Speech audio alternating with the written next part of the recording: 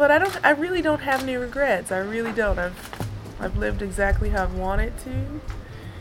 I've tried my hardest every single time. I didn't win the matches that maybe I should have always won, but I really gave it my all. So that for me is enough.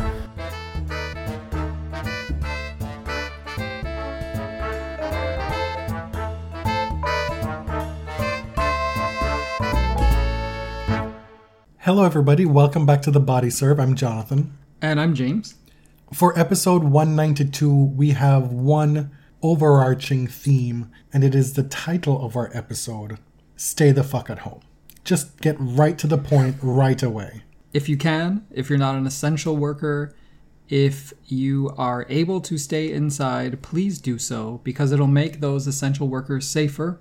It'll make us all safer. Social distancing is already working in a lot of places. This shit is still spreading, but it could be a whole lot worse in Canada had we not instituted this policy. I get the impulse to be, people call it panic buying, but I think of it more as worst case scenario buying, where you may have enough at home to get you through like even a week or two, but you always have in the back of your mind, well, I don't want to be caught out, because you don't really know exactly what's to come. But really, minimize that stuff as much as you can. I would recommend, if you can, again, online ordering your groceries, where some places you can just go pull your car up and they'll load your trunk and off you go. Some places are still delivering. Whatever you can do to limit the corona footprint, we advise and we thank you.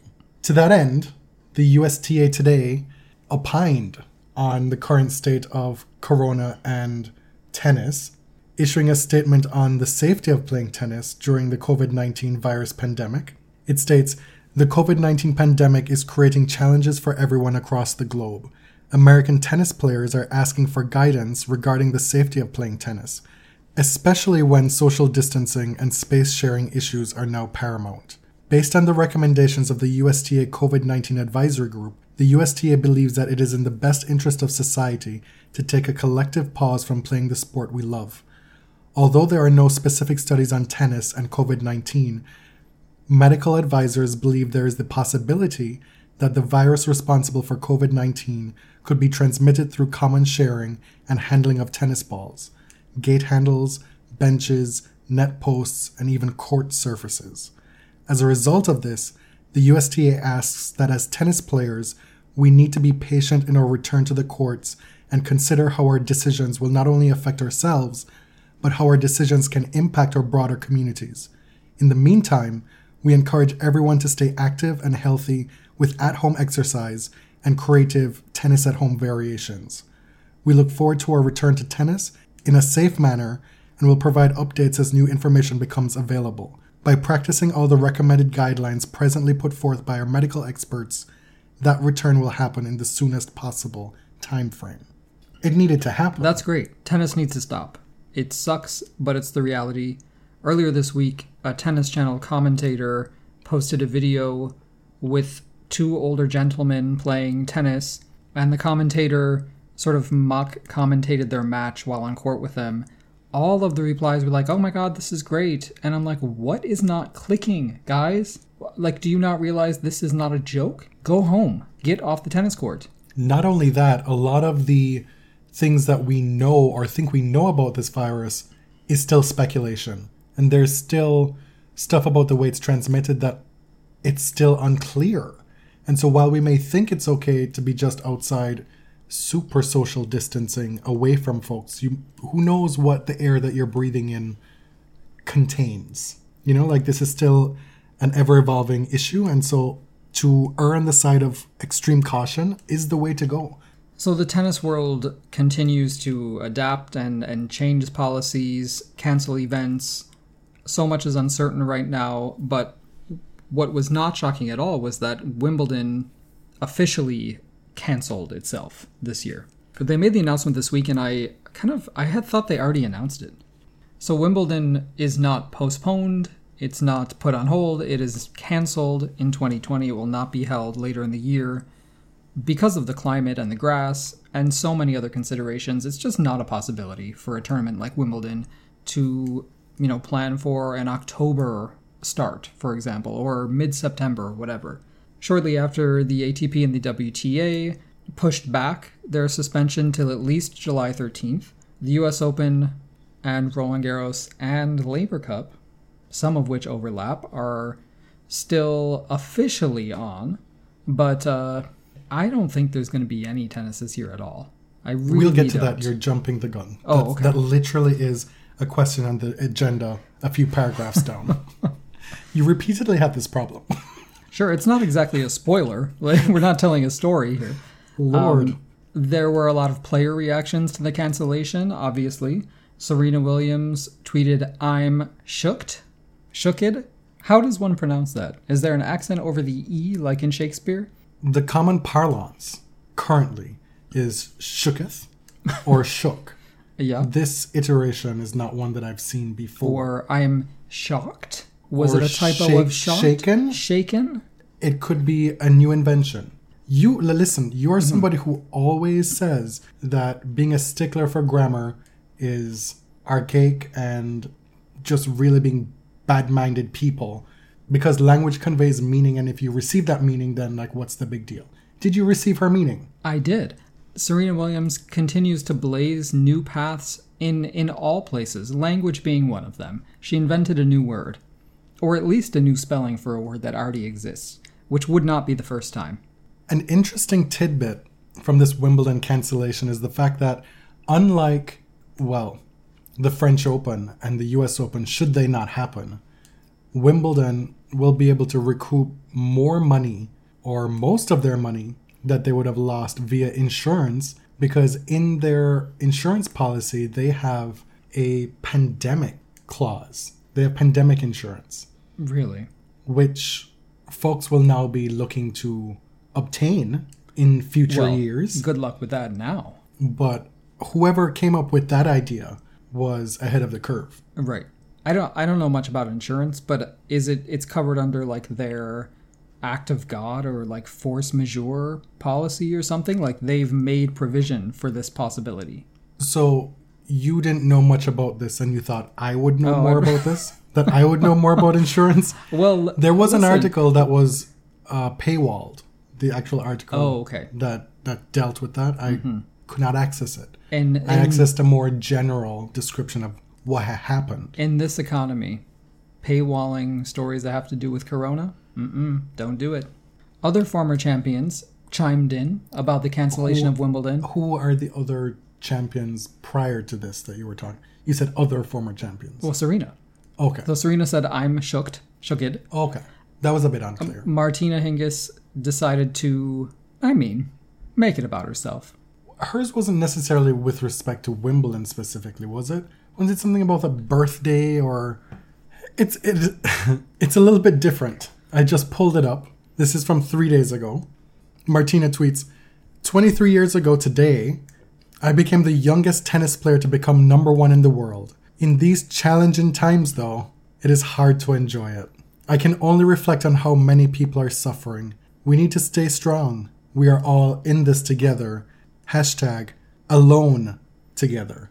Accompanied by a photograph of her kissing the Daphne Ackhurst trophy in one picture, and then another of her looking joyously, longingly off into the distance, presumably the crowd of a tennis match. I don't know, she's looking real happy in both pictures. Yeah, so, okay, fine. This wasn't about the Wimbledon cancellation. This was, I know people are suffering, but let's celebrate me for a minute, okay? Why would I not celebrate the 23-year anniversary of me becoming the youngest #1? Fuck a pandemic. I'm not going to sit at home and not tweet about it. Are y'all mad? Right. Why should I be deprived of that? We can still have joy in our lives. To be clear, we are poking fun. It's not that serious. It's on not. the list of serious things It's that are not, happening. but Martina also has a history of tweeting people things, congratulating them with a picture of herself. Yes. You gotta love the narcissist energy. It is consistent. It is on brand. A few other former champs tweeted their championship photo. Simona Halep, Angelique Kerber.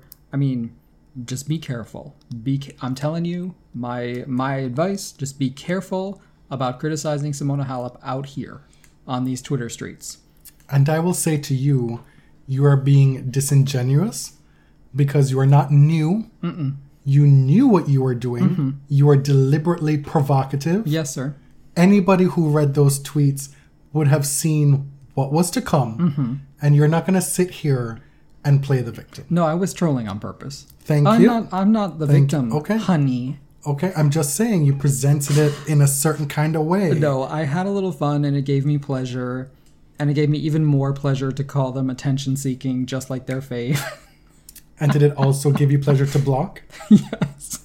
It's one thing It always does. It's one thing when somebody comes for you unprovoked and you have to block them. But to instigate and then get mad and then block. I didn't even identify whom I was speaking about. It's called guilty conscience. No. Somebody like, why are you coming at me unless you feel that you have something to answer for? I didn't identify who I was talking about.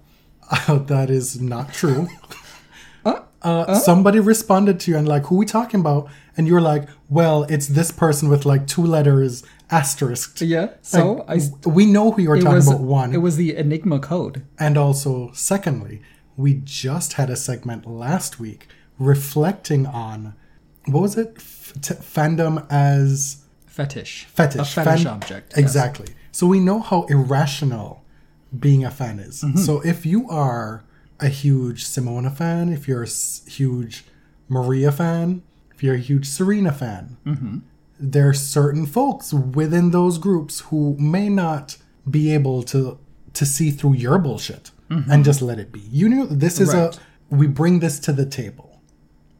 Yeah, we are allowed a small measure of fun during this social distancing. A little bit. I agree. That's fun for me. I agree. But you don't get to then be victim. I wasn't. As much as you say you're not trying to be victim. I was not trying to play the victim at all. Okay. Back to more serious subjects. Both Wimbledon and the US Open are offering its facilities up for support and in some cases accommodating people afflicted with COVID-19. Billie Jean King tweeted today a photo of Louis Armstrong Stadium. We learned a few days ago that the Billie Jean King National Tennis Center was going to become a center for supporting New York City in the coronavirus crisis.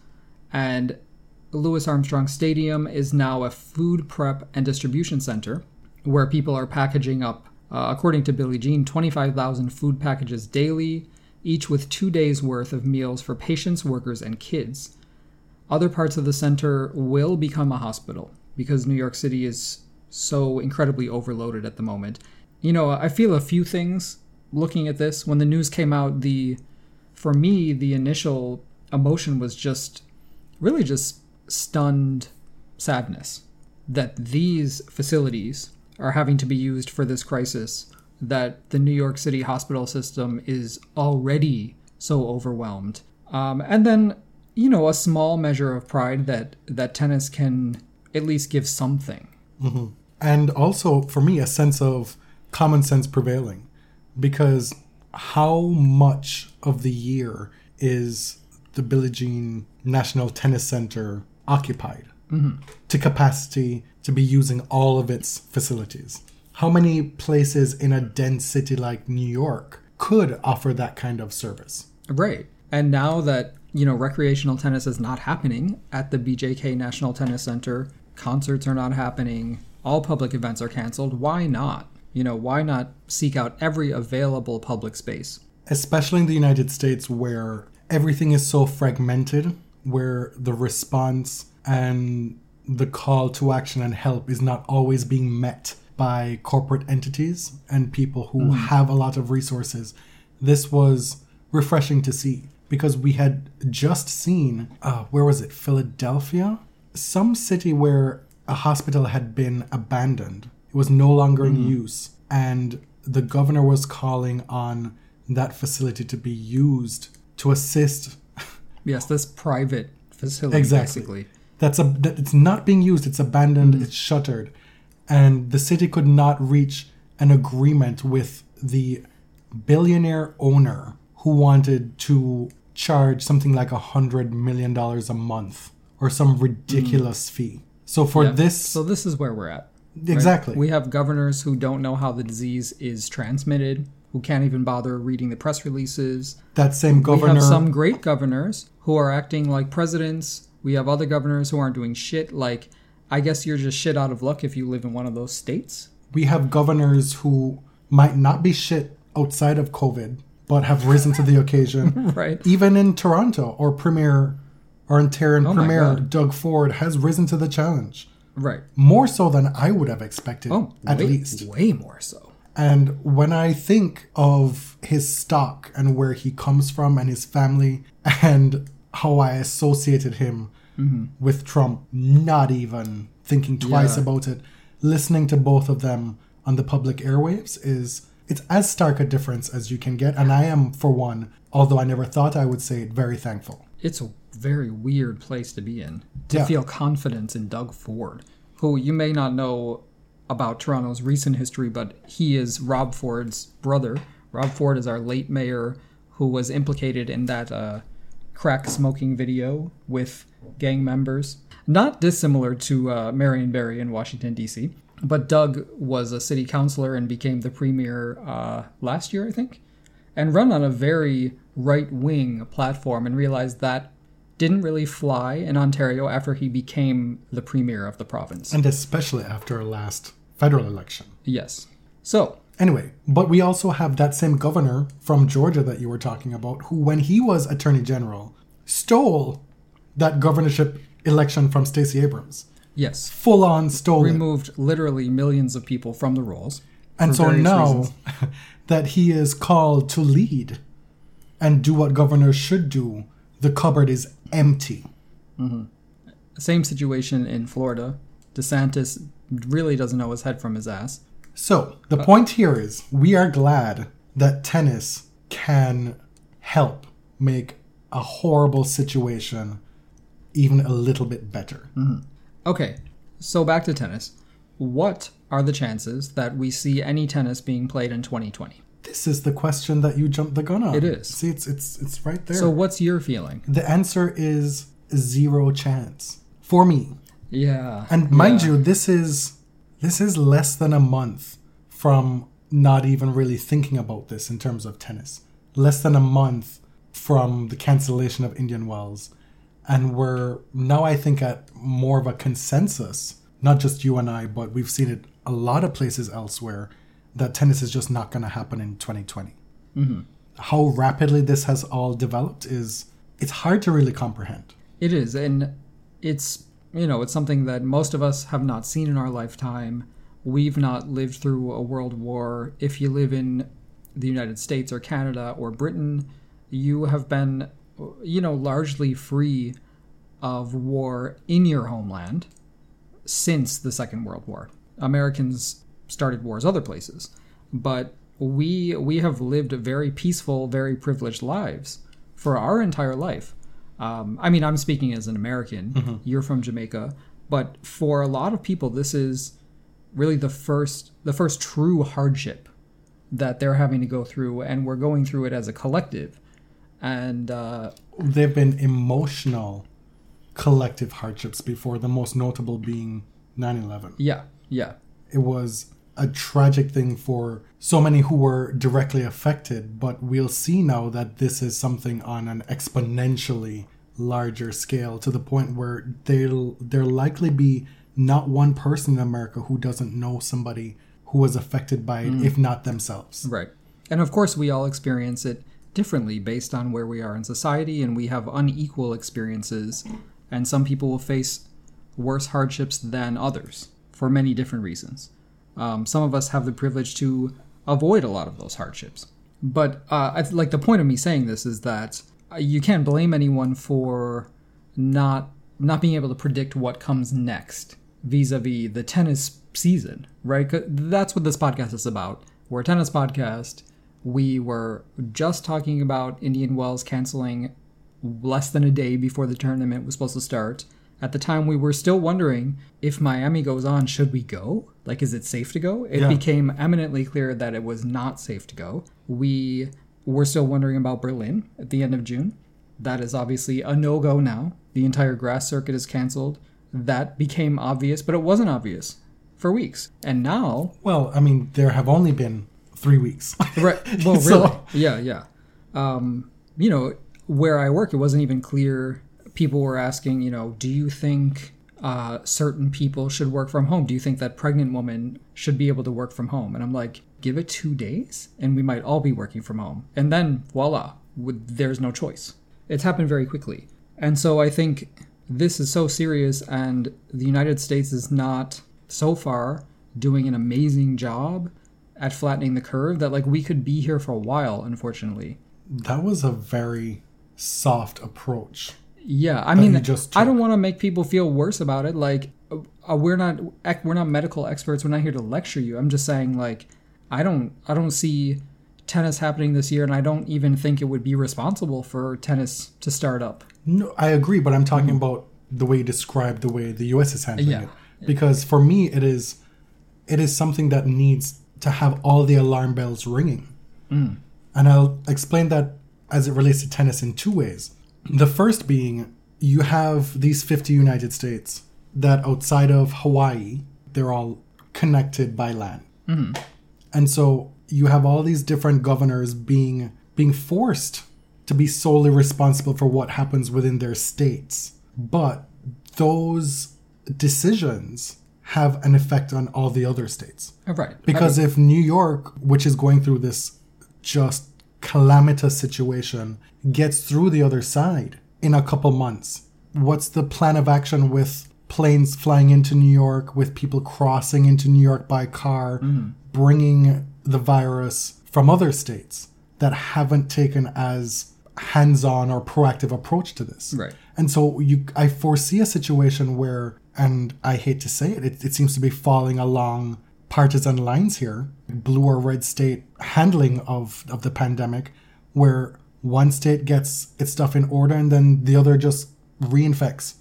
Like, I'm thinking of a worst case scenario. If you've been to the United States, like, you don't need a passport to go from New York to Pennsylvania to Ohio to... You need a driver's license to get on a plane. Like, state boundaries are imaginary, right? Like, you can drive to state. There's no border crossing. There's no guard stopping you. You can walk across the borders. So the idea that each state, and in some places each county, should have its own policy is like, it doesn't work. It may work for education and for healthcare, but it doesn't work to divide a pandemic response up between these municipalities or states. No. And so as long as there isn't a unified federal response to this pandemic, the U.S. is going to be isolated from the rest of the world. Yeah. And if we are taking the approach, and I've seen this from the start of this pandemic, where folks in the United States have been saying, well, we'll put Indian Wells at this point. We'll do it when the Asian swing is supposed to be going on. And I always thought to myself, like, well, these Asian nation states are taking this seriously. And so they're going to be most equipped by the end of the year to be hosting tennis. But at that time, which country in their right mind will be having Americans flying into their country? I don't want Americans driving into Canada. The thing is, if there are nations that have travel restrictions, I don't think you can hold an international tennis tournament. Like, it's certainly not fair. But my point is, it was always framed in that way. That what if these foreign countries aren't able to do this? What if these foreign players aren't able to go there? When in fact, it's y'all who are going to be having this, like, long-term problem. And this is not just me sitting here. I'm taking no pleasure in this at all. I don't want that to come across. But I want us to get a real perspective here that tennis, being so global, it requires that the virus be completely under control uniformly for tennis to move forward. Yeah. And I don't see a way for that to happen by the end of the year. A gathering of 20,000, 30,000 people at a tennis tournament like that's just a petri dish, right? Unless we have some serious treatment by then. We saw what happened in the north of Italy. They've tracked it back to these large events. Yeah. All right. So what are the implications of canceling tennis for an entire season? Not great, Bob. Not great. Not great. A lot of you will probably be thinking about what is the impact on players, on your favorite players, on players who might have been planning to retire after the Olympics or the US Open. We got 39-year-olds out here, right? Soon to be 40-year-olds in Right. a couple months. Obviously we have no idea what they're thinking, and they probably don't know what they're thinking yet. But people like Venus, Roger, Serena, if Serena wants to have another baby, who knows? What impact will this have on the future of their careers? We don't know. I think there are a few ways to look at it. You can say, well, maybe they don't want to be taken out like this.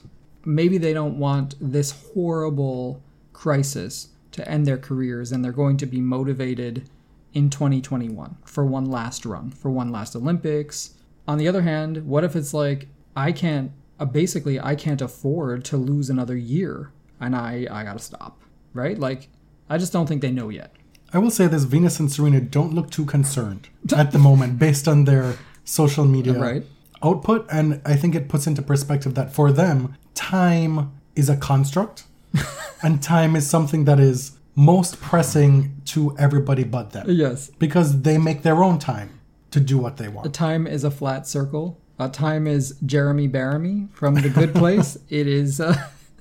It makes no linear sense to the Williams, including Oracene. Look at her. 68 years old today and out here doing Venus's workout. But some of the older players who have been nursing these long-standing injuries, this may actually give them a chance to recover a little bit physically, to just do some regular old conditioning in the gym and not hit tennis balls for a little while. And if, let's say, Venus has been dealing with these injuries for years now, will a year off help her? Also, it's possible. Will there be folks who maybe they weren't talking or thinking about retirement privately, and then they have this year off for all intents and purposes, and they struggle emotionally and physically to get back into it, and Yeah. they're like, this is it for me. Right. Because there's also the element of, fine, Tumaini Carroll came out with a piece today about Ons Jabeur, who is having a breakout season so far, and it's completely halted. What if she's not able to recapture that magic Right. in a year from now or in 8 months from now? The same could hitting be against a wall. the same could be for a top 10 player or a top 20 player. You never know. Like, this type of layoff, it's not a given that you'll be able to come back at the level that you were before. Something like this can take a toll on one's mental health a lot. You know, you don't know what these players are going through. If, God forbid, they lose somebody during this year. And for some players, maybe they'll find that they can't afford to come back to the sport. You know, a lot of them, as youngsters, take out so many loans from so many different people. Their prize money is supposed to pay those loans back. What if they can't afford, or nobody will give them the capital to start their career again? That's a real possibility. And you'll see this in many, many industries. Or the fact that their previous investors don't have that capital. It's not just, Right. oh, we don't want to invest in you. We really just cannot. Yeah. So, of course, in many ways, the players are among the most privileged in the sport. Officials, chair umpires, lines people will not be getting paid because they're not working. People who work, think about the people who work in the stadium. Seasonal workers, custodians, the staff of the leagues, of the tournaments. If the work is not happening, a lot of people are not getting paid. So there are massive implications for the sport and people working in the sport. Some federations with a lot of capital are trying to help those folks. But a lot of these leagues and these associations simply cannot afford it. So this leads to this next bit where we're wondering, where can we get money to help these folks in tennis who are affected by the lack of tournament play, be it players, be it coaches, umpires, etc.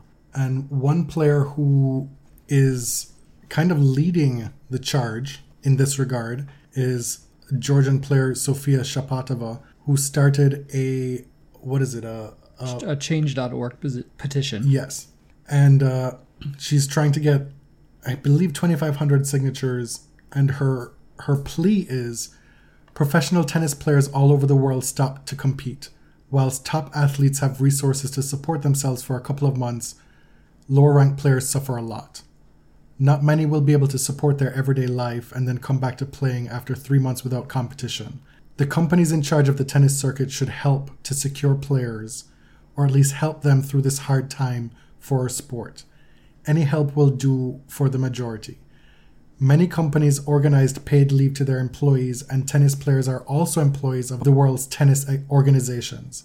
I do believe they should get some support as well, as we pay taxes, we pay licenses, and we are working for them. The total shutdown was very unexpected, and the majority is very affected by this. Though it is a hard time for everyone, there has to be support and help also for everyone. Right. This is a lot. She has pointed out some stark realities for this sport that existed before this crisis and will endure throughout this crisis, that a lot of players ranked outside the top 100 are barely getting by, are barely making ends meet. Her frustration is extremely real and serious, but I do kind of wonder, like, who is in the position to help, you know? So I don't know where this is targeted. Like, if it's toward the WTA, the ITF, sponsors, tournaments, whatever. Like, she is just screaming into the void saying, like, tennis players need help. We are not making any income through this period. And that's the case for a lot of workers. There's this myth that tennis players make a lot of money. If you follow tennis closely, you know that it's a certain few, a select few, that would be able to withstand a year of not getting any income from tennis. There are top 50 players who do not have clothing sponsors. It also, in thinking about this, gets us to really focus on just how disparate the tennis superstructure is, in that there's so many different competing interests that look out for themselves when business is happening in normal times. And we saw that in this pandemic with the French Open. Roland Garros said, fuck all y'all, I'm gonna do me. Right. I'm gonna secure this spot at the end of the year and make sure that we can make this money.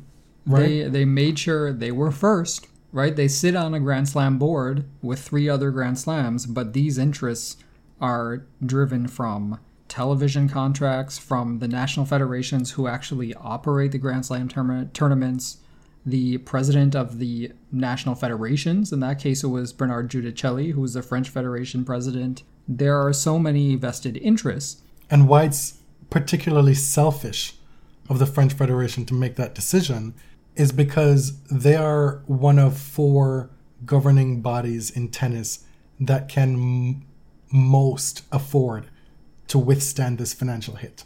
And instead of working with others to see how we can help each other, how we can help the players, how we can help the coaches, how we can come out on the other side of this better together, they've looked after themselves first. And in doing so, while Laver Cup isn't one to really look at in this regard, they're affected by it based on where they've picked in the schedule.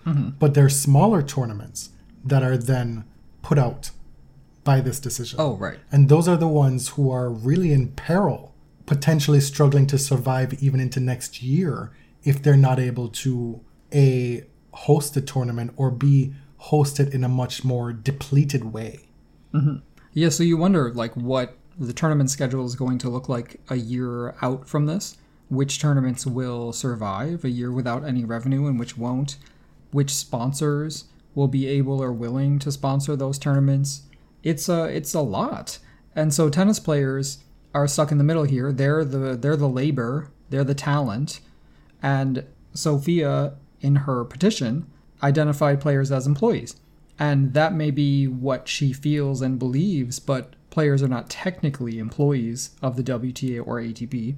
They're independent contractors. Or the ITF. Right. Or their home, like... Yeah, so this fragmentation is actually beneficial for those organizations and hurts players. It's a tough environment out here for players because they don't have the support that traditional employees do. And so I think this is a good time. Somebody actually asked us to break down all of the different governing bodies and organizational structure in tennis, and I think this is a good time to do that. It is, and this petition from Shapatova puts into perspective two things. One, that perhaps tennis players themselves don't really understand these structures in tennis, like you just pointed out. And I mean, who could blame them? I had to, we've been doing this for a long time. We had to do a lot of research to get it. It's complicated. There are so many different bodies and interests at work here. This petition by Shapatova really puts into perspective what I think we can now assume, that a lot of the players don't really know the intricacies and how the tennis setup really is. Yeah, so you ready to learn? This might feel like a big tangent, but I get excited about stuff like this. I felt like this was a big puzzle that I was trying to unlock here. So let's start with the governing bodies. So everyone has heard of the International Tennis Federation, the ITF, the ATP, and the WTA. So those three. The ITF is the world governing body of tennis. So what do? What is their purpose? They make and they enforce the rules of tennis on the international level. They regulate international team competitions like Davis Cup and Fed Cup. They sanction and govern Grand Slam events. But they're actually hosted and owned by the national federations in those four countries. So the ITF operates Davis Cup and Fed Cup. They organize the Grand Slam tournaments. They organize what's called the professional ITF circuit, which is sort of the minor leagues of tennis. They've been operating both the men's and the women's ITF circuit since 1990. Most of the income of the ITF is from commercial revenue. That's media rights partnerships and sponsorships from companies like BNP Paribas, Adecco, Rolex, and Uniqlo. They don't make a lot of money, right? Most of the net income, 80% of the net income of the ITF is redistributed to the national organizations for player development, for the development of the sport around the world. You say that they don't make a lot of money, but that 20% still constitutes a sizable chunk. Right. So of the net income, this is after everything else, after expenses, taxes, whatever, 80% of that net income is redistributed to the national federations. The rest of the 20%, I would have to dig more. We're not financial analysts here, but we did look at the income statements and balance sheets. We had a lot of fun today, as you can see. So that's the ITF. The WTA and the ATP are nonprofit organizations that govern the respective men's and women's tours. They're 501c6 organizations in the United States. They're tax exempt. They're both headquartered in Florida. They both have a board of directors. The board has an equal number of representatives for players and for tournaments. It's headed by a CEO. This is the same across both the WTA and the ATP, even though their structures are a little bit different. They each have a player council that sort of presents its wishes to the player representatives on the board of directors. And they both have a tournament council, which does the same for the tournament representatives on the board. Dave Haggerty also sits on the board as a federation representative. So ATP, the Association of Tennis Professionals, started as a players' association way back in the 70s. They govern the ATP Tour, the Challenger Tour, the Champions Tour. They also run the Next Gen Finals, the Masters events, I think there's 61 or 63 events on the ATP Tour. So they have a total revenue of $147 million. It's big, but it's not massive. This is not $1 billion corporation here. 90% of that, more than 90% of that, is from what's called program services. So that's from the fees they get from tournaments, their sponsorship agreements, and media partnerships, meaning like TV deals, streaming, and most of their assets are tied up in these events that they administer or other investments. They don't have a lot of free cash, right? They're not a publicly traded company. Most of the money they make is reinvested in the sport in some way. The WTA similarly governs the WTA Tour and its 55 events. Most of its revenue comes from sponsorship agreements, which are annual, TV rights, what they call tour operations fees, which is fees that the WTA receives for basically operating the tour. Are you bored yet? Frankly, yes. But, it's good to know these things, right? So what we learn from this and from looking at the balance sheets is that, the ATP has a lot more assets than the WTA, but neither has like a huge holding of non-current assets, of cash, of investments. Like this is, max $250,000 at any one time. Mm-hmm. Where is this money going to come from? John Wertheim today tweeted that he's hearing a quote-unquote tennis solidarity fund, which seeks to compensate players outside the top 50 for loss of income, with the goal of $2,500 per week during this, quote, period of instability, might be coming from tours and partners. Mm-hmm. That's vague. Like the $2,500 per month isn't vague, but the tours and partners, what does that entail? You are right in that the monies that the ATP and WTA may have on hand might not be as big a cushion as we might imagine it to be. Mm-hmm. And when we think of the folks who should be responsible for keeping these tennis players whole, we immediately think of the ATP and the WTA. But I should hope that what your previous boring segment just did was to let folks know that there's so many other people and entities that benefit from the labor of tennis players who should have a vested interest in keeping this streamline of talent coming right on the other side of this. So let's talk about where the real money is. Okay, so first, we have the 4 national federations that run the Grand Slam tournaments. That's Tennis Australia, the FFT, the French Tennis Federation. You have the Lawn Tennis Association, which is Great Britain, Wimbledon, and the USTA. So they earn the vast majority of their revenue from the slams. They distribute this revenue all over the place to player development, to rec leagues, to programs, marketing, promotion, all these things. But the US Open, for example, and Cincinnati are huge revenue drivers for the USTA. The Lawn Tennis Association in Great Britain, for example, earns 63% of their annual income from Wimbledon. They earn a further 22% from the other major events, they call them, which are the other grass events in England. So that's like Queen's, Birmingham, Eastbourne, Nottingham. And so I won't get into all this, but some of these associations are richer than others. The LTA is old. Wimbledon is extremely lucrative. They make a lot of money, and they have a lot of money in equity. So they can afford to take care of their own. Right. I can see a path here where the French, the British, the Americans, the Australians, they're able to take care of their pipeline. Right. But then what happens to the Shapotovas of the world? Mm-hmm. If you're in Georgia. If you're ranked 300 and something as Pakistan, a Georgian tennis player. Right. Exactly. If you're an African player, like... Do you then rely on the trickle-down effect from the ITF? Their redistribution of wealth, right? Right. Like, where do you go? Do you file for unemployment? I mean, to me, this is like, she's like, we're not making any income. We need to be paid by somebody. Like, we need help to sustain. And we're just casting a wide net here. The LTA, for its part, has introduced this £20 million support fund. The press release came out today, right?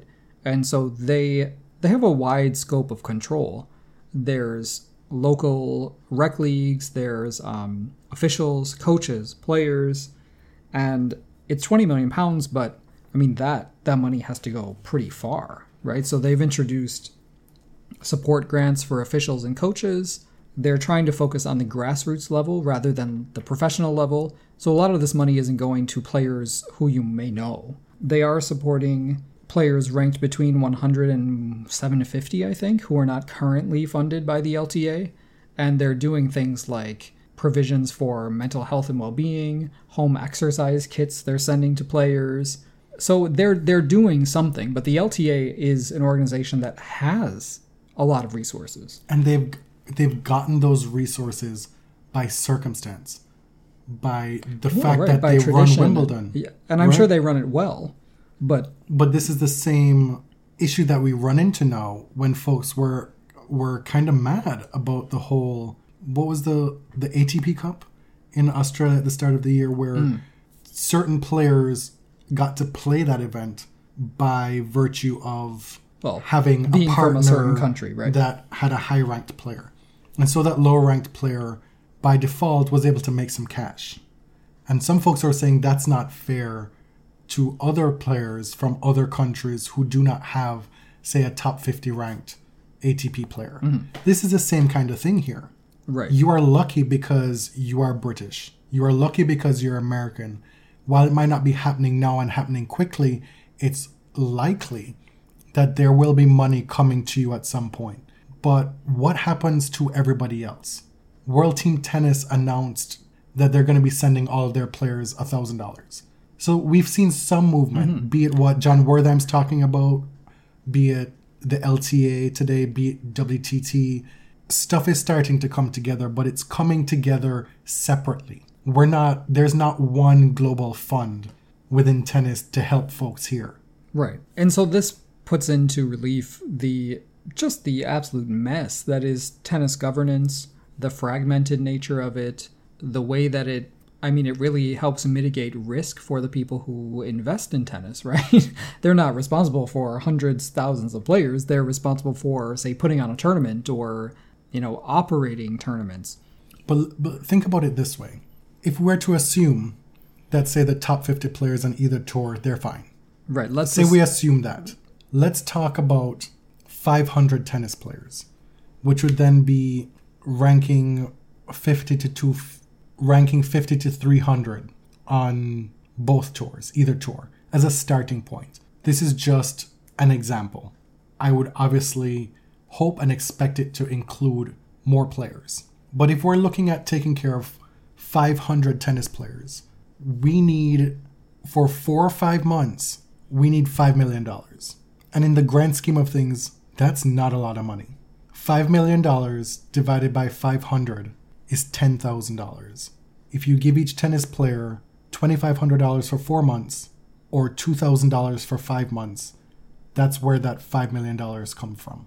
And that is a base point, I think. Surely, with all the many organizations and federations and corporations and folks who are billionaires who run tournaments, surely there is a way for them to come together to raise not just this $5 million, but say a $20 million fund to help tennis players through the end of the year. We've just told you how difficult it is because of how many different competing interests there are, but now we're here to tell you it shouldn't be that difficult. It's really a small amount of money in the grand scheme of things. Right, but let me continue our tour through the structure of tennis. Are you saying I was a bit premature? You did kind of stop me there. But I made a good point. So, yes. So I was talking about, okay, so you get past the leagues, the ITF, etc. You get past the federations. Then you have the other interests at play in tennis. The people who invest in tennis. So that would be sponsors like BNP Paribas, who runs Indian Wells, Rolex, who you see their stuff at Wimbledon. They run the Shanghai Masters tournament. All these different corporate sponsors who invest a lot of money in tennis, who help pay prize money, who put a lot of money in the sport in exchange for advertising and promotion and all this stuff, and the association with a country club sport like tennis. There's also the companies that are vying for media rights in tennis. They pay a lot of money for the rights to Wimbledon. We've got BBC, ESPN, Eurosport, all these media companies. They're helping to fund tennis as well. There's streaming services. So ATP and the WTA sell their products to streaming services to be in, to Tennis TV, to WTA TV. Yes, but you have to believe that those contracts are pretty much null and void at the moment with no tennis being So played. where I'm getting to is that I feel weird saying this, but I actually feel for the ATP and the WTA, because from a lot of people's perspective, it's like, well, they need to support their players, but it seems like they're kind of left holding the bag. And I don't think that the ATP and WTA are actually that financially capable of supporting in the way that people feel that they should be, whereas Rolex might be. These huge sponsors, these huge banks, BNP Paribas, they may have the capital, but in comparison to the ITF, WTA, ATP, like, those sponsors are the ones who actually have the money. Like, the tournaments are driving revenue for the leagues. And without the tournaments happening, those leagues don't have the cash to give out to players. I agree. And if you're a company like Rolex, where the Shanghai Masters may not be happening, and so you don't have to spend that money this year, perhaps you can use some of that money elsewhere. Right. And you may have more maybe disposable income. Maybe their stocks are in the toilet, their business is suffering during this period. They're not going to be spending it on tennis players. But at the same time, like the WTA, I don't think they really have the money. They've been struggling to put together a pension fund for former WTA players, There's a huge opportunity here for somebody to make a big splash and garner so much goodwill. Perhaps somebody whose name has been run through the mud in the last few months, like Larry Ellison. I was going to with his Trumpian contributions and affinities. If you are a billionaire, that $20 million is chump change. It really is. And so you can use that $20 million. This is a conflict of interest that I will accept, that I will embrace. Right. And so with so many people who have so much money in tennis outside of, say, like the federations and the governing bodies. Yeah, like somebody whose name rhymes with John Miriak. That person could probably afford to throw some spare change. Sure can. And while I don't think it's the responsibility of the really rich players, I wouldn't be mad, nor do I not really think it incumbent on them to help out in this situation. Well, the thing is, like, you... Okay. Because I'm going to sound listen. a communist here, but like you cannot rely on philanthropy to get us through these shocks and crises. Like there needs to be an actual, basically welfare state in place to support people when these huge crises happen. Sure, but these billionaires market to rich people, take their money, and they're all sitting in their private houses with their private pools, isolated and fine right now. And now the folks who are the ones who generate the money in tennis, who are the laborers in tennis, who are the future laborers in tennis, the future of the sport, they're the ones who are really struggling. Mm-hmm. And we understand that there are degrees of struggle and disenfranchisement here. There are people who are risking their lives on the front lines of this crisis. There are people who are impoverished as a result of this crisis. I appreciate that disclaimer. But also, what I'm saying, there are those rich people, and then there are the tennis players who they themselves have become filthy rich off of tennis. There are folks out here who are very rich. These unnecessary $4 million checks that Grand Slam winners get, that they could do a lot of good right now. And I do think there's going to be a lot of movement on this front. We need to be most concerned with the well-being of these players and the future of the sport, and that's just the bottom line. Because we cannot have a sport that's so rich in so many ways, allowing so many players to potentially fall by the wayside and give up the game and imperil the future of the sport because there wasn't a will to action. Let's lighten things up a little bit. Shall we? Let's have a few laughs. We need some levity. Our listener Ben Bolzen suggested that we talk about player social media output, which you can imagine, with a lot of people bored and stuck at home, there is a lot of it. Yeah.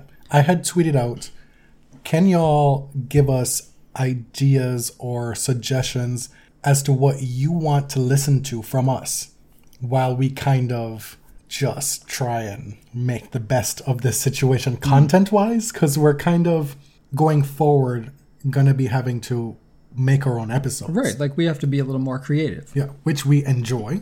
And so one of the things that Ben posited was this social media kind of reflection. There are other things that folks suggested that we will be doing, and I'll let you know at the end of this episode some of the these that are more immediate in the Bodyserve future. The pipeline. Yes. So social media, I have been really into TikTok through these past 3 weeks of social distancing. I downloaded it.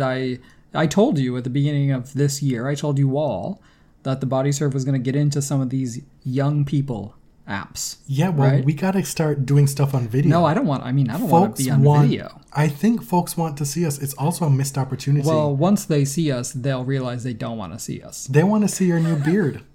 You've been growing a beard. Everybody's growing a beard. But you didn't got one before. This is for the first time in your life, in times. Everybody's growing a beard these days in isolation. The point is, it's a missed opportunity. It's a missed opportunity. You need to get over your vanity. Like 90% of the time, I see myself in photographs and videos, and I'm like, wow, you is ugly as fuck. And I don't think that's unique to me. I feel like a lot of folks feel that way. Like not everybody's out here being a model and shit. You know? Oh, I mean, on Zoom meetings at work, I'm looking in the camera and I'm like, oh god. Oh, so you can bring that energy to work. Let me put this computer 2 inches higher, and I'm gonna look real good. You bring that same energy to our TBS stuff. Okay. But because it'll happen at the same kitchen table. Right. So I brought it up because I've been really into TikTok. Christy On has been really into TikTok lately. She's funny. Very funny. I didn't know all that was in there. She's... In where? In her. You weren't paying attention. You weren't. I mean, okay, fine. Okay. We didn't know all that. But, there's a lot of creativity there. Mm-hmm. She's very smart. Yes, and she's funny. She did something that upset some of the, I would say, more sensitive Novak fans. It was a joke. I mean, it was funny. Yeah. What did she do? Oh, she did a Mean Girls scene and then put I assigned big 3 people to each character in the scene. And she played all. It's that, remember that 3-way or 4-way call in Mean Girls? Yes. Where they're talking shit about Gretchen or whoever. It's not that serious. Like, we're dealing with like some really awful shit right now. It's nice just to laugh. I would like to point out that when you downloaded TikTok, for about a week, you were like, wow, this ain't shit. Yeah, but then... You said it was the most terrible thing ever. But then I think it's because you discovered Ollie and his mom. Yes, so this Filipino-American guy and his mom, who have a TikTok together, he just thinks she's the funniest person on the planet. And that's why it works, is because he finds her so genuinely amusing. Well, part of it is that he's laughing at her, which I don't always like, and it's kind of exploitative. But I love that she's having so much fun. She seems like she's having fun, right? And if you can't exploit your own mother, like, who else can you exploit? Right, but once that algorithm started really hitting, once they started generating videos that I really wanted to see, it was like, wow, this app is great. They are legitimately hilarious. It's a good thing to do while, some of you might be stuck inside alone. Some of you might be stuck with your parents or with a partner. It's fun just to laugh and forget for a little while. So who else has been having a glow up on social media? So Venus Williams has been doing these daily workouts. And she's been on the more serious on Instagram side of Live. Yeah, she's been taking her followers through some easy home workouts. The best one really was scheduled. It was like, okay, everybody, at 12 o'clock on this day, I'm going to have my mom join my exercise regime. So Venus is holding 2 bottles of Prosecco as some, She's making it very accessible. She's saying that if you have these bottles of liquor in your house, which we mostly all do. Right. And so Venus is going through some exercises, and at the same time, her friend or assistant behind the camera is asking Oracene questions that people have submitted. Oracene is she's so wise. Like, God, Venus is so much like her, right? In the way that Oracene answers questions, it's at once poetic and withholding. See, I totally disagree. Really? With how you were just framing it. Okay. Venus is very wistful and aspirational and optimistic in her embracing of cliched, lift me up kind of stuff. Whereas Oracene, you ask her anything where Venus would take it, well, I really look at this and I think like, wow, yeah. Oracene will just tell you her own life experience and present it as something that she was inspired by. What do you think a woman? What do you think a woman should be? What do you think of a strong woman? Is there a strong woman that you look up to? And she just describes herself. Right. In Venus's less generous moments, let's say, with the press, they're Oracene-like. Yes. Right. And clearly Oracene, I should say Miss Price. I don't know her like that. Miss Oracene is not somebody who grew up thinking she would have to answer these questions on an international scale. Her daughters were raised Through Instagram. right. Like her daughters were raised to think that you're going to be superstars. Like you're going to be the greatest at what you do, maybe ever. But Miss Oracene, like she was just okay in my 30s or 40s. I was kind of thrust into this life, and she has handled it remarkably well. Her advice to tennis parents, for example, like how do you handle having these two superstars as your daughters, and especially when they play each other? She's just like, well, I tell them to remember their sisters and that it's only a game. It's really that simple, right? And it clearly works for her because she is the most zen of all tennis parents. She's able to be clapping opponents, laughing when one of them falls on the court. Like, she is Right. the epitome of goals Yes. in many respects. So Venus's Instagram has been lit this past week. Serena made an appearance on Venus's Instagram, and let me tell you, if that is not emblematic of why I would have a problem being Venus Williams, if I were Venus Williams, I don't know what is. Is it because Serena is doing the absolute least amount of work? Yeah. Like Venus is here thinking about our physical and emotional health and well-being in the time of COVID. And Serena's out here putting cardboard cutouts Of herself, pretending to be working so out. she can pass for being on the Zoom call. The cardboard did have a weight.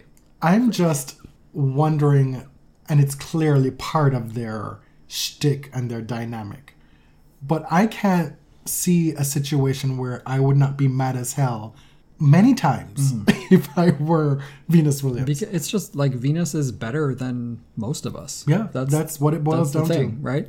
Serena is annoying. Stanley Wawrinka has been, as far as like professionalization of social media, Stanley is killing it. He's at the top as far as tennis is going. It is on fleek. Yes. It is first rate. And not only is the production value exceptional, the thirst value is exceptional as well. I think he's still on the correct side of desperate. That's tenuous. Yes. But it's because the production level is so high and there's really an artistic vision in Stan's social media. I will take it. I will take it. He did an homage to the opening credits of Dexter. I know people pushed back at me when I said this, but it was very clearly taking images from that opening where Dexter is like cutting the blood orange and juicing the orange. Like that's obviously where he got it. Are you accusing him of plagiarism? No. I'm accusing. It's fair use. I'm accusing him of allusion with an A. My favorite to date, two of them. Garbiñe Muguruza. This young woman, this grown woman, Really? has got moves. She can dance. She's out here having Victoria Azarenka chase her own wig because she is what she aspires to be, it seems. And she does it so effortlessly. Garbiñe is... What was she doing? Gasolina? Is a Venezuelan woman. She knows how to move. It was Gasolina she did, right? Yes. And like swinging her head around, she could easily dirty wine, I'm sure. I'm sure of it. Tell him. She's not been above appropriation in the past. That's something her and Vika have in common. But that was more like vacation braids. Okay. Vika has made a career of appropriation. She has appropriated so many cultures in just the last week.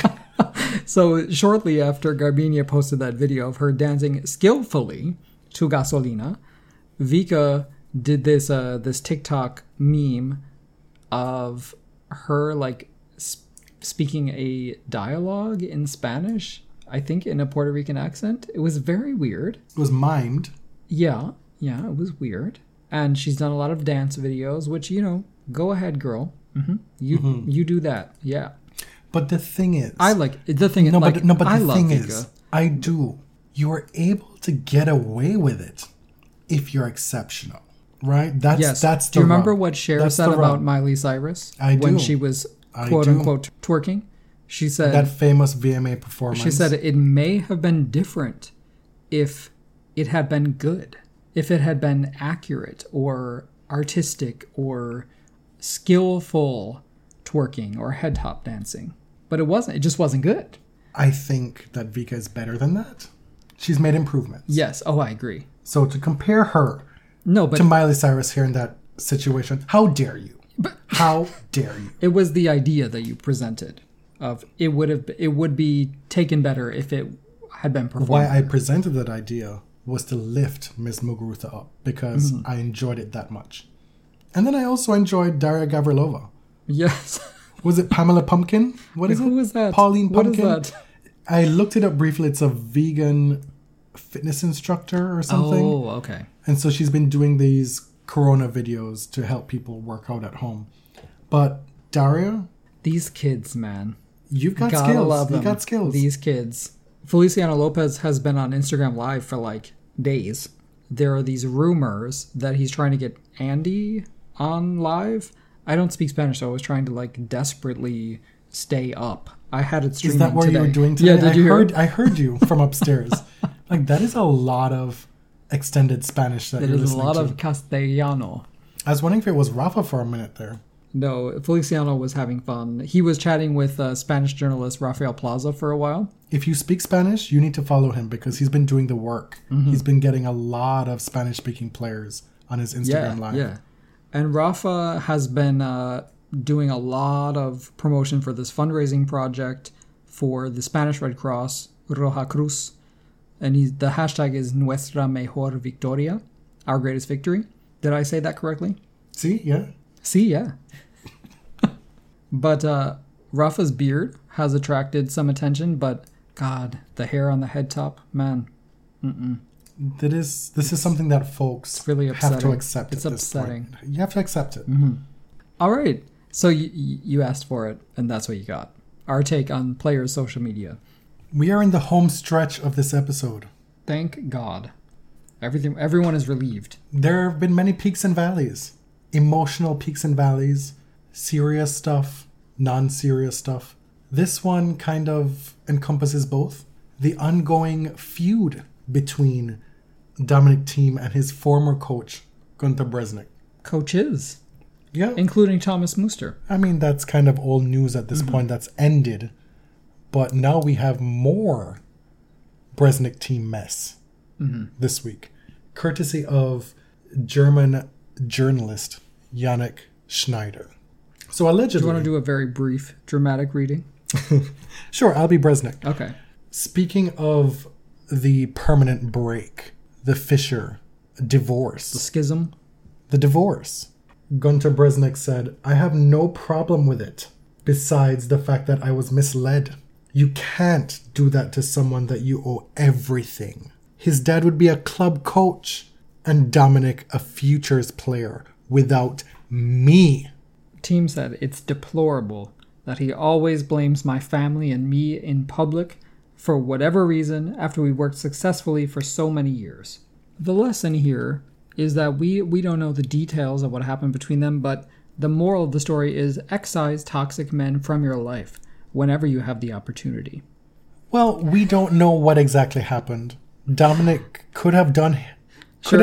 dirty. He could have done him dirty. But two former coaches going to the press and talking all kinds of mess about you, that tells me you made the right decision in parting with them. Some would say that you are the problem. I'm saying it could go either way. Yeah. The bottom line is, I think it's not a good look for anybody involved at this point. Right. Y'all just look small and petty.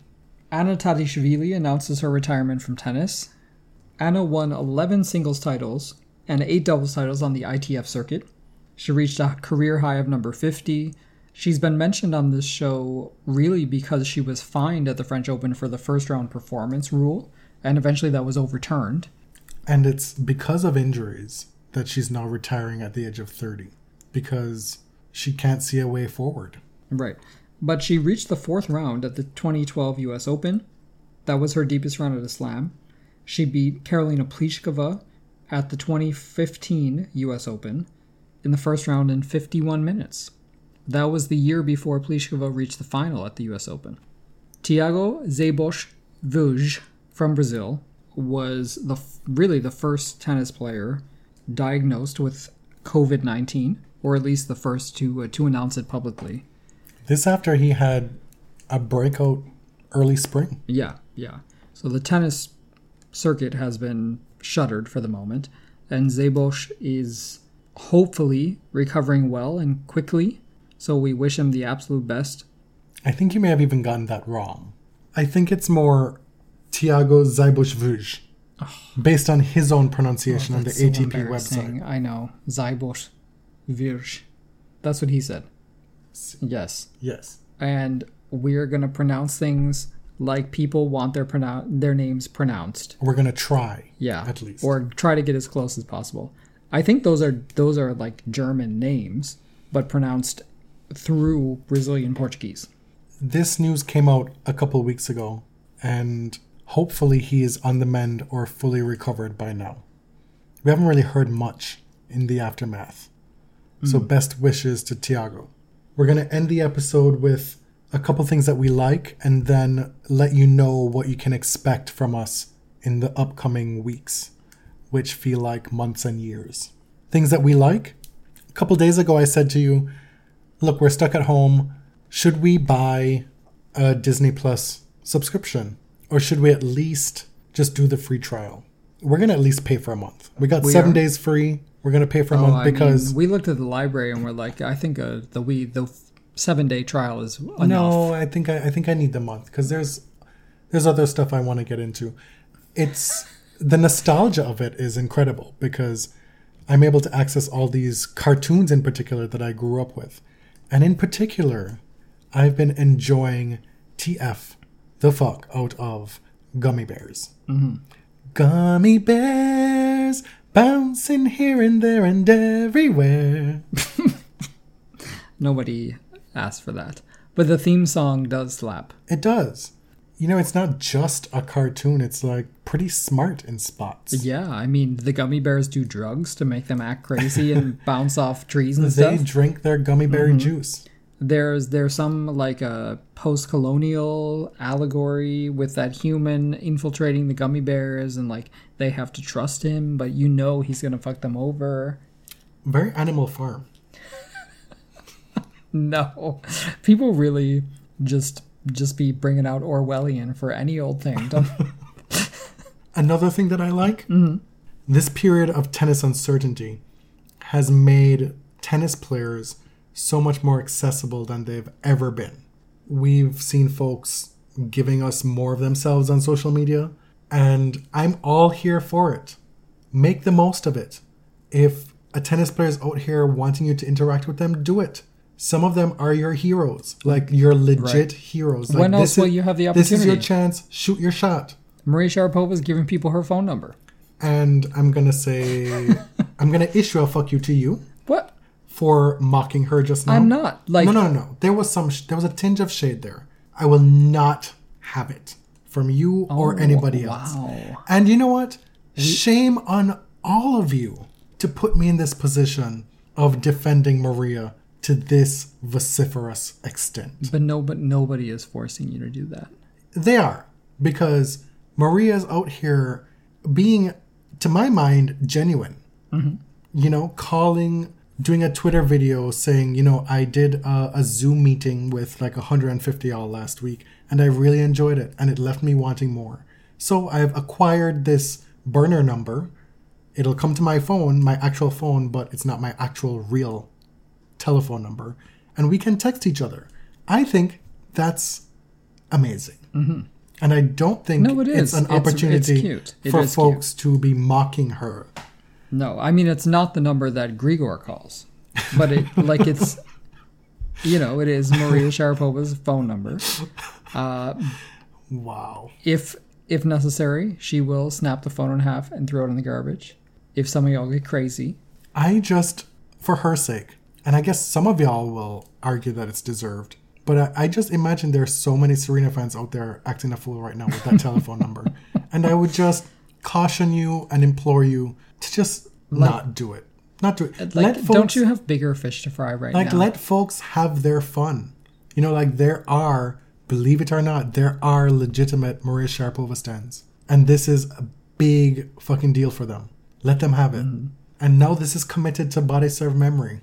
You wanted to talk about quickly some of the things we have in the pipeline, or at least thought experiments. Yeah, I mean, I was gonna allude to some of them rather than come out and tell you exactly. Oh, okay. Well, you put it in writing. I'm so absolutely gonna tell you what they are, because with so little content being produced by actual tennis, and by that I mean none, folks are out here having to scramble. Tennis Channel has all this stuff that they have to do to keep people ponying up that subscription money. And so I fear that some of the stuff that I'm spending hours on producing from the Body Serve studios in Toronto will get it's going to be scooped, usurped by Tennis Channel and all other folks, one of which happened today. Because we've done these retrospectives. Well, we did one. We did Monica Seles, and it seemed to have been pretty well received. And so that was one of the main things that we were going to do in these next few months. And it dovetails with book reports and whatnot. If there was somebody that warranted a full deep dive, we do that. We still need to reach out to folks from the GoFundMe who donated $100 or more. You're entitled to request a retired player and we'll do a book report. Some folks will require a deep dive. Some folks will just be like, maybe we'll do 2 or 3 players in one show. But I can tell you that the player... No, you cannot. Why not? We're working... I just explained to you why I want to do it. And no, we're working on an episode about a particular player. And no, I don't want you to spoil it because I don't want to get scooped. But I want folks to know that we were working on it if we do get scooped. We can tell them that. They'll trust us. The thing is, I've said from a while back that there's still a lot to report. There's still a lot of stuff to talk about while tennis is on hiatus. We have to be creative, and we're going to do that. So you're telling me I can't say specifically about anything that we're working on? No. I will say that, so last year we did an episode about the kind of the pre-open era of tennis. And what we'd like to do soon is kind of a sequel to that episode and talk about the early years of open professionalized tennis, because it was like the Wild West. So that's something that we're working on. We're working on a deep dive about a particular player, and really like any player who we do research on and feel that it speaks to something bigger, we're going to pursue it. We're also doing an episode on a rivalry, one that I grew up with. We are. I'm going to have to bring you along on that one as well, it seems, but it is worth doing and we will do it. So that's that. That's Body Serve 192. Thanks for listening. You can find us at The Body Serve on Twitter and Instagram. I'm James. I'm at ElliotJMR. 2 L's, 2 T's. I'm Jonathan at tennis_John. Take care of yourselves. Stay away from other people. And I hope that we have been some comfort in some way through these trying tennis times and real times. That's what we hope this episode was. A port in the storm. In some way, in some small way. Till next time. Thank you. Thank you very much.